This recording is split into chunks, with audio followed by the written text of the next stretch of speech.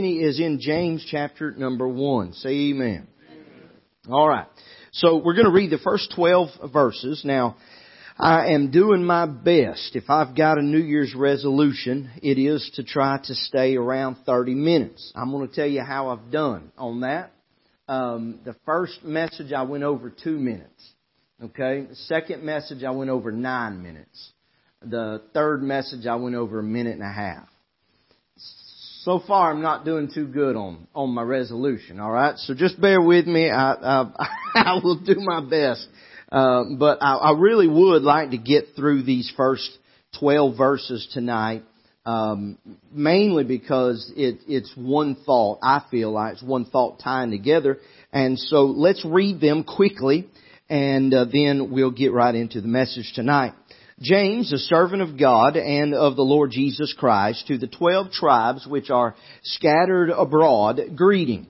My brethren, count it all joy when ye fall into divers temptations, knowing this, that the trying of your faith worketh patience. But let patience have her perfect work, that ye may be perfect and entire, wanting nothing.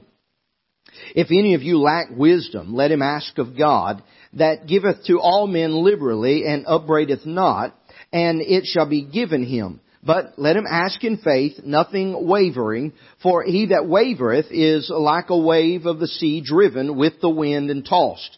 For let not that man think that he shall receive anything of the Lord. A double-minded man is unstable in all his ways. Let the brother of low degree rejoice in that he is exalted, but the rich in that he is made low, because as the flower of the grass he shall pass away. For the sun is no sooner risen with a burning heat, but it withereth the grass, and the flower thereof falleth, and the grace of the fashion of it perisheth. So also shall the rich man fade away in his ways. Blessed is the man that endureth temptation, for when he is tried, he shall receive the crown of life, which the Lord hath promised to them that love Him. Let's pray. Father, we love You, and we do thank You for this day. Thank You for this night. God, we thank You for the good singing that we've heard. God, we thank You for the good testimony that Brother Macaulay gave. Lord, we thank You for the update and the information on the ministry that You've called him into. Lord, we pray that You would, Lord, whether this church or others, Lord, would support him, Lord, in this ministry. I ask You, God, that souls would be saved, and I pray that Your name would be lifted up and glorified. Lord, we pray that You'd help him and his bride as they travel. God, give them traveling grace and mercies. Lord, the desires of his heart. He mentioned to go see some of these men and their works in their home countries. I pray that You'd provide for those things. Now we pray that You'd help us tonight as we try to open up Your Word. I pray that You'd give me wisdom, the things that we've studied this week. I pray that You'd bring those back to my mind. Father, we pray that You'd help us depend on You, not on me, but on You. Father, we thank You and we praise You. In Jesus' name, amen. So in the introduction which we had last week of the series, I gave the theme of the book of James. And this could be argued. It kind of depends on where you're looking at James. If you're looking at one chapter or another, or you're looking at the whole thing. But as far as my personal opinion, I think in its entirety, James is dealing with spiritual immaturity. He deals with that in every chapter at least. And with that in mind, the book begins with two, and I say begins with, and I mean by that chapter number 1, it begins with two important ideas, testings and temptations. You'll find that both of those in chapter number 1. And both of those will determine your spiritual maturity level. The testings and the temptations. How you endure the testing and how you overcome the temptation will be an evidence of your spiritual maturity or your spiritual immaturity. In the message, I'm going to deal tonight with the testing or the trying of our faith. Warren Wiersbe said this. He says, if we are going to turn trials into triumphs, we must obey 4 imperatives. We read these. He says, count, know, let, and ask. And we find those in these scriptures that we read. So with this thought in mind, I go to our first thought tonight, number 1, and this contains in verse number 2 and verse number 3. I want to read quickly again. He says, "My brethren, count it all joy when you fall into divers temptations, knowing this, that the trying of your faith worketh patience." So there's a short phrase here that reads, "when ye." So look at it again. "My brethren, count it all joy when ye fall into diverse temptations." So this little phrase is just 2 words put together. It indicates that we will encounter some temptations. Now, I've not yet defined the word temptations here yet, so don't jump ahead of me yet. But he says that we will, when this happens, when you run headlong into these things, he tells us, he gives us some information, and he says that we should do something. We should count it all joy. And so with this thought in mind that there is, number 1, a realization of testing, we need to understand that when he uses this phrase, "when ye," it does indicate that we will encounter temptations. Christ even warned this in John chapter 16 verse 33. He says, "These things have I spoken unto you, that in me ye might have peace. In the world ye shall have tribulation, but be of good cheer. I have overcome the world." So we know that Christ even told His disciples that they are going to have tribulation. They're going to have troubles and trials. We can apply that to our own lives, knowing that we're trusting in the same Christ that they did. We too will have these things. So we need to remember also James's words here. He says in verse number 1, he says, "I'm speaking to the 12 tribes which are scattered abroad." Right there tells us that there's some troubles. They are not just one body of believers. He is not writing to one body of believers, the church of such and such. He is writing to the 12 tribes that are scattered abroad. He is writing to a people that are oppressed. They have been persecuted. They are not in their homes. They may be in slavery. They could be imprisoned. They may be free. They may be rich. They may be poor. But he's writing to a broad group of people, and they are going to go through, maybe going through some right now, some tribulations, some trials. One writer said this, "Some trials come simply because we are human. We're going to have sickness. We're going to have burdens. We're going to have things that trouble us." But he said other trials come because we are Christians. The preacher got up here and he talked about some of those. I believe specifically you mentioned over in India, there were some churches that are persecuted. One burned, I believe you said. There are Christians all over the world, not just here. Christianity is not just here in this small community. It is all over the world. And persecution is rampant.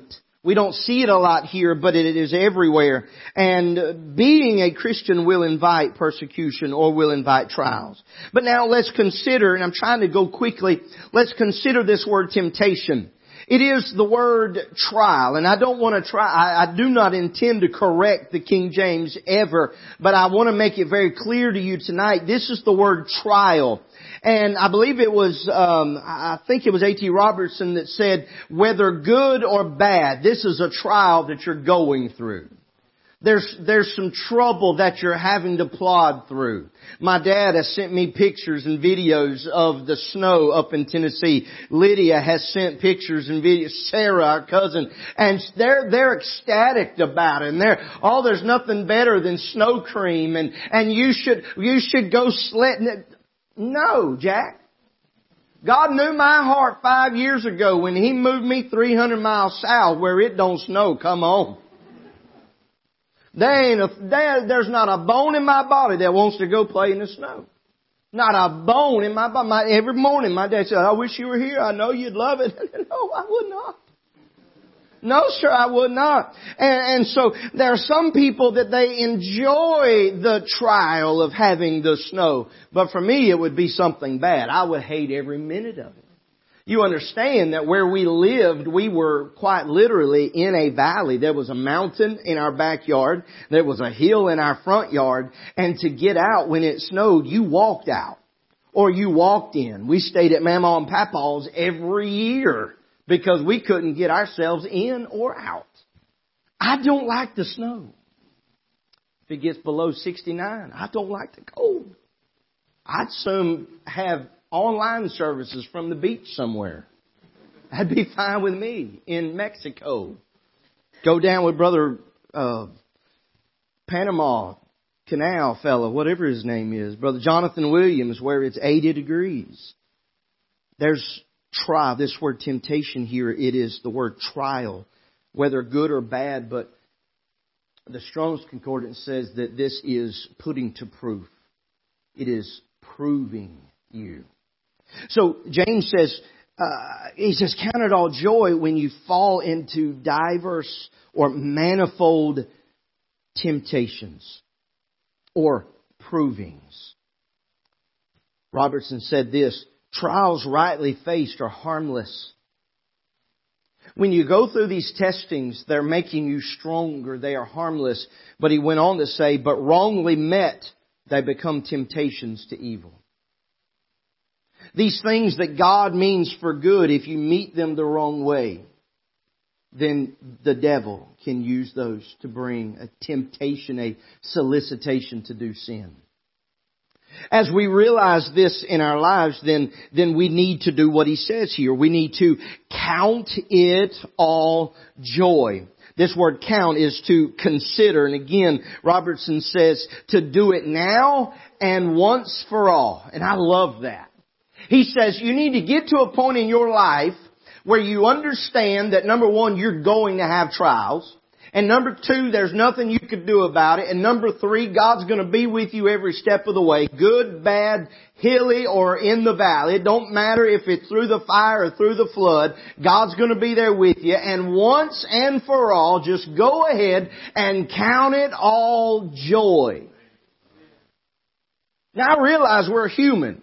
And we're going to get through one trial and we're going to breathe a sigh of relief and then boom, like a Mack truck, we're going to be hit with another one and we're going to be fretting. I mean, that's just human nature. But I'm telling you, if spiritually speaking, we can begin to say, God means this for good.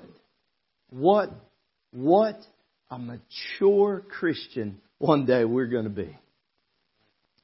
He says all joy. It's not mixed with anything else. It is the word cheerfulness or a calm delight.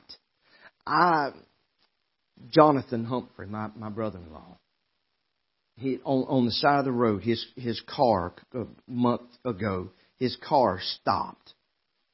Radiator hose. We thought all it was a radiator hose, so we ordered it. We went by and picked it up, got antifreeze, put it in.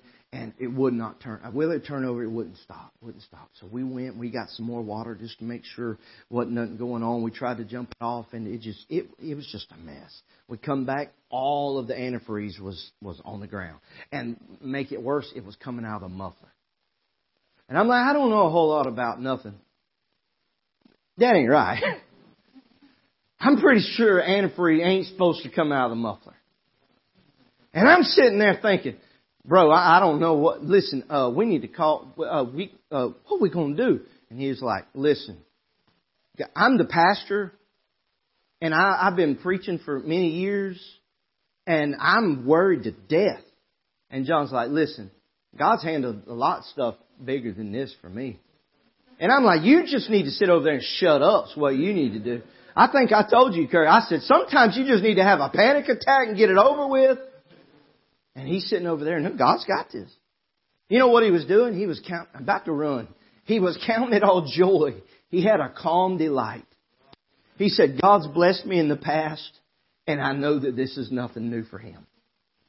Then he says this, and I'm not going to get anywhere where I want to get.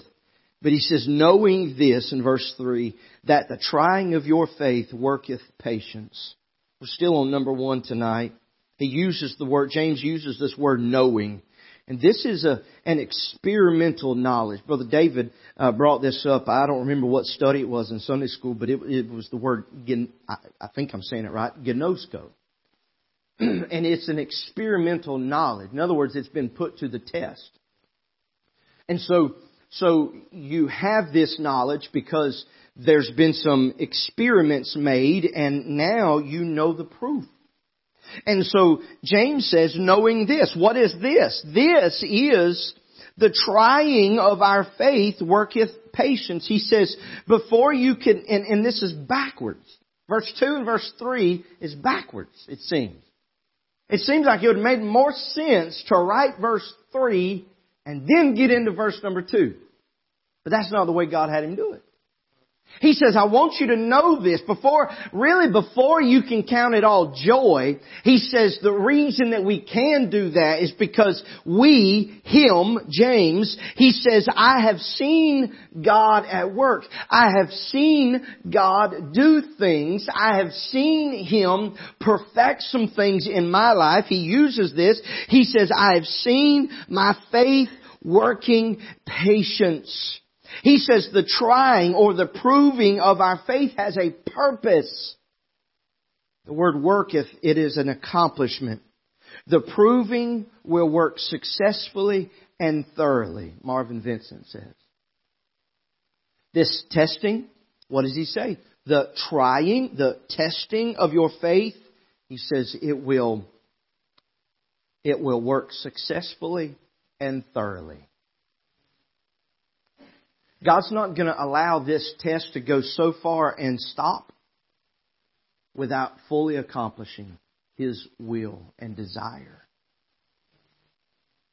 The trying of your faith has a purpose. A.T. Robertson said this word worketh, it means to work on to the finish. Brother Justin Pratt up in Tennessee years ago, probably 20 years ago now. I remember seeing him at a little church in some part of Knoxville, and he uses these big words. He still does, and I don't understand half of what he said. But he said that when he got saved, and I've given you this before, he said when he got saved, he said his eternity changed. And we understand that because we had an eternity in hell, and we got saved, and then our eternity changed. The destination changed. He said, but that was a point in his life, and that was a point linear. He said it went from that point in a line outward and upward. And so here, what A.T. Robertson said, he says that this word worketh, he's going to work on to the finish. So the time that you got saved, God through the Holy Ghost is going to work in our faith until the day that we get to glory. Until the finish.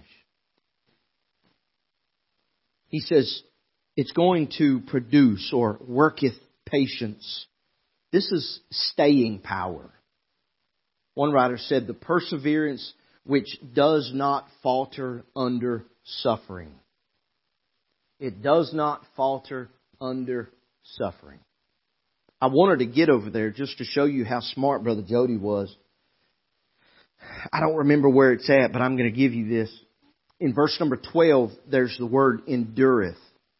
And last night, Brother Jody spoke at the men's meeting, and he defined it like this. I don't know where he got it. I didn't ask. I just wrote it down. He said in verse number 12, we're referring back now to verse number 3, worketh patience. He says the word endureth means to suffer something painful patiently. Or, he gave another definition, sustain without impairment or yielding. That's what this word enduring or endureth means there in verse number 12. So as we look at the definition of patience, the perseverance which does not falter under suffering, it sounds to me like there is an enduring there. You're going through something that is possibly painful, but yet you're not yielding. You're not being impaired by it. You're continuing on. Number 2 tonight. I still got 10 minutes, so I'm going to go. I think. Yeah, it's not in the negative. I'm pretty sure. I've only been up here 20 minutes, right? Okay. Number 2, the response to testing. Number one was the realization of testing. Number two tonight is the response to testing. And we see this in verse number 4 down through verse number 8. Verse number 4, but let patience, we just saw this in verse number 3, faith worketh, the trying of your faith worketh patience. But now he says, but let patience have her perfect work, that ye may be perfect and entire, wanting nothing. If any of you lack wisdom, let him ask of God, that giveth to all men liberally and upbraideth not, and it shall be given him. But let him ask in faith, nothing wavering. For he that wavereth is like a wave of the sea driven with the wind and tossed. For let not that man. This one threw me for a loop as I was reading this. It has for years. I've got notes upon notes here. I don't know if you noticed as I was reading it, I've struggled reading it because all my notes are kind of bleeding together there. But he says, for let not that man think he shall receive anything of the Lord. He goes on, he says, a double-minded man is unstable in all his ways. So, number two, the response to testing. First of all, let me say this. The response needs to be hands off and let patience, Robertson says this, carry on the work to the end. Let patience do what she needs to do. Let patience, he says, have her perfect work. Let patience have her perfect work. Now, as you'll notice as you go through this, you'll find that if you've got a Schofield Bible, you see that Schofield makes a note about the word perfect and he says mature. And I think right here, we can't really apply that word mature to the first mention of this in verse number 4. But I think we can say that this is a pure work. In other words, this is God's plan. This is God's desire. We gave this word the other day. This is an unadulterated desire from God. Our response of submission, if we're going to let patience have her perfect work, our response of submission is difficult, but it has a purpose. It's hard. And I know some of you are businessmen tonight. It would be hard for you to say, hey, I know you don't know a lot about my business, but I need you to just handle it. I'm going on vacation. Y'all would have a miserable vacation. Because there's work to be done. There's work happening during this trying of your faith. But James says you need to back up, get yourself off, and let patience have her perfect work. You don't need to bother it. You need to let patience have her perfect work. He says that we may be perfected or that we may be mature. That we may be complete. He says that we may be perfect and entire. This is the complete in all parts, or to be perfect in soundness. And then he says that we may have all that God requires in us. Look at the last phrase, wanting nothing. Wanting nothing. Now, I have a confession to make. Verse number 5. I don't think I've ever used it out of context, but I have rarely used it in the context that we read it here tonight. But in studying this, I feel as though, let me clarify, I don't think I was wrong in saying if counseling someone, they're trying to make a decision, I say, okay, if any of you lack wisdom, let him ask of God. There's nothing wrong with that. But as we put it in context here, I believe it takes on a whole new meaning and carries a little bit more weight with it. So our response to testing is, one, we need to have hands off and let patience have her way. Our response needs to be submission, but we also must have wisdom.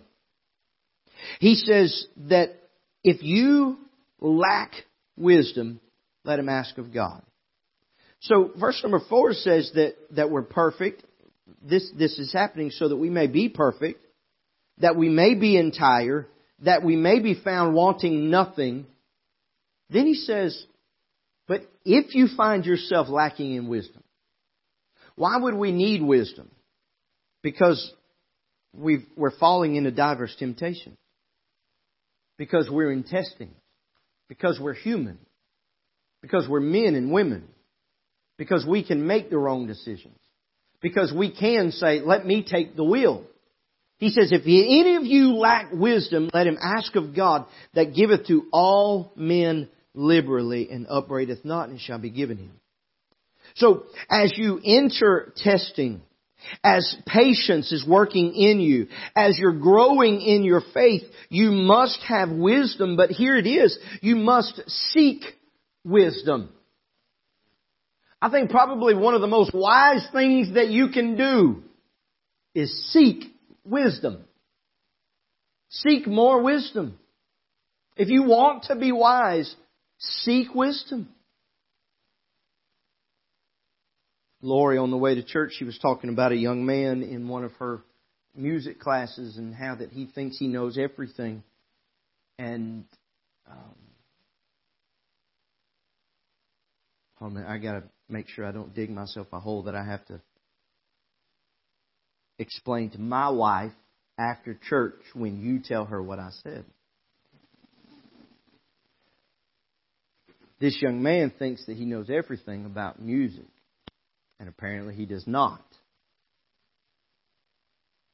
And the time that I've been around this young man, I feel, though I don't know everything about music, I feel it's evident that he doesn't either. But he doesn't know that. Or at least he doesn't admit that. So what would be the wise thing for this young man to do is, instead of asserting himself as wise in this particular situation, is to always seek wisdom. Always try to learn. Never try to put himself out there and say, I've got this, I know all about it. We need to seek wisdom. I feel like it's interesting that the word lack here in verse number 5 is the same word as wanting in verse number 4. So it leads us to believe that if there is a necessity of wisdom, if there is a shortage of wisdom in our account, then we need to ask God. But Brother David, you understand numbers and you understand finances in a way that I don't. And as I'm looking at this, I'm told by smart people that this word lack and wanting is a financial term here. But notice what he says here. If any of you lack wisdom, let him, he does not say ask God. He says ask of God.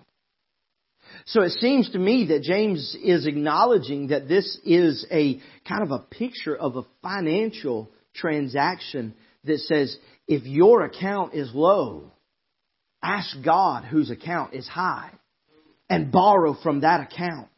And He will, He says, give you liberally and then upbraideth not.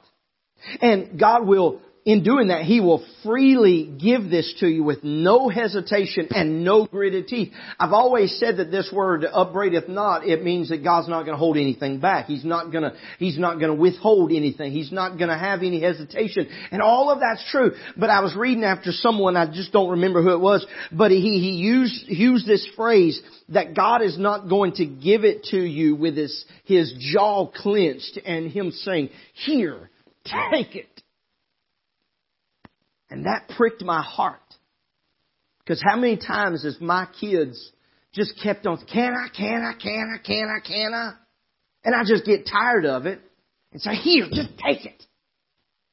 But not one time. If you ask God for wisdom, will He ever say, here, take it? But instead, He'll give it freely with no hesitation. And He'll give it liberally. And then last, in these last few seconds, there is a warning about our response. Still in number 2. He says in verse number 6 and 7 and verse number 8, I'll not read it again, but if you are wavering, the gist of this is you do not have faith. Verse number 7, I kind of illustrated that this one kind of gripped my heart. For let not that man, what man? That man over in verse number 6 that is wavering. That man in verse number 6 that's like a wave of the sea driven with the wind and tossed. He says, if that man that's asking God, but yet he's tossed and he's driven and he's up and he's down and he's in and he's out. Verse number 7 says, that man doesn't need to expect anything from God. That's hard for us to swallow in our little sissy New Testament churches. Because we want to pat everybody on the back and rub one another's hands and think, oh, it's okay. Everybody's going to get something from God. There may be some truth in that. But according to James here, he says, if you don't have this faith and you're wavering, he says, you're not going to receive. Matter of fact, he says, receive anything of the Lord. Then he goes on in verse number 8. He says, use this word double-minded. A double-minded man is unstable. I believe it's Joseph Benson said this. He says this is two souls. And he gave this quote. He says it's two souls whose heart is divided between God and the world, and is not simply given up to Him, nor entirely confides in Him for the direction, aid, and support which he stands in need of. He's going to God and saying, God, I need this, but he's over here trying to get it himself. He's saying, God, I'm going to lay this burden down with you, but then he's talking to everybody else and he's trying to lay it down. I was talking to two different preachers this week. One's carrying a heavy burden. He doesn't know what to do. And he is talking to another preacher, and we all three are talking together about this situation, trying to help him. And he said, one thing that I know, and this preacher mentioned this verse, number 5. And he says, I've learned this being in the ministry. He says, I can make this mistake, and I've testified of this myself. If I'm not careful, God will put a burden on me, and I'll start asking everybody else instead of asking God. And I'll have everybody else's opinions on what to do. And I'll go with this person's opinion until I get the next. And then I go with their opinion. And then the next. And then when it comes time to make the decision, I'm no better off than I was at the beginning. They're unstable in all their ways. Joseph Benson also said this about this being unstable. He says, being without the true wisdom, he perpetually disagrees both with himself and others. He can't find solid ground anywhere. Everywhere he looks, it's as if something is against him. A double-minded man. This man with two souls, if you will. I thought about this. I didn't write it down, but I thought about the fact that the Scripture teaches us about no man can love two masters, because he loves one and hates the other. Ties so well in with this double-minded man. One, I believe it was Warren Wiersbe even wrote over in chapter number 4. He mentioned that this may even have something to do with a husband and wife relationship, and how that maybe a man maybe had some sort of a relationship with another woman. And so this double-minded man was looking at his wife, but he was also looking at someone else. And he was unstable. He didn't know who to love. So here, and we'll get to chapter number 4 about 4 or 5 years, I reckon. But tonight, we see some testings. I hope, Lord willing, I don't know if we'll do this next Wednesday night or maybe jump in on Sunday night, but we have the remedy of testing in verses 9 through 11, and then the result of testing in verse number 12. And so I'm excited about getting through this, but I don't want to keep you all night on Wednesday night after you've labored and everything else. So I appreciate you being here.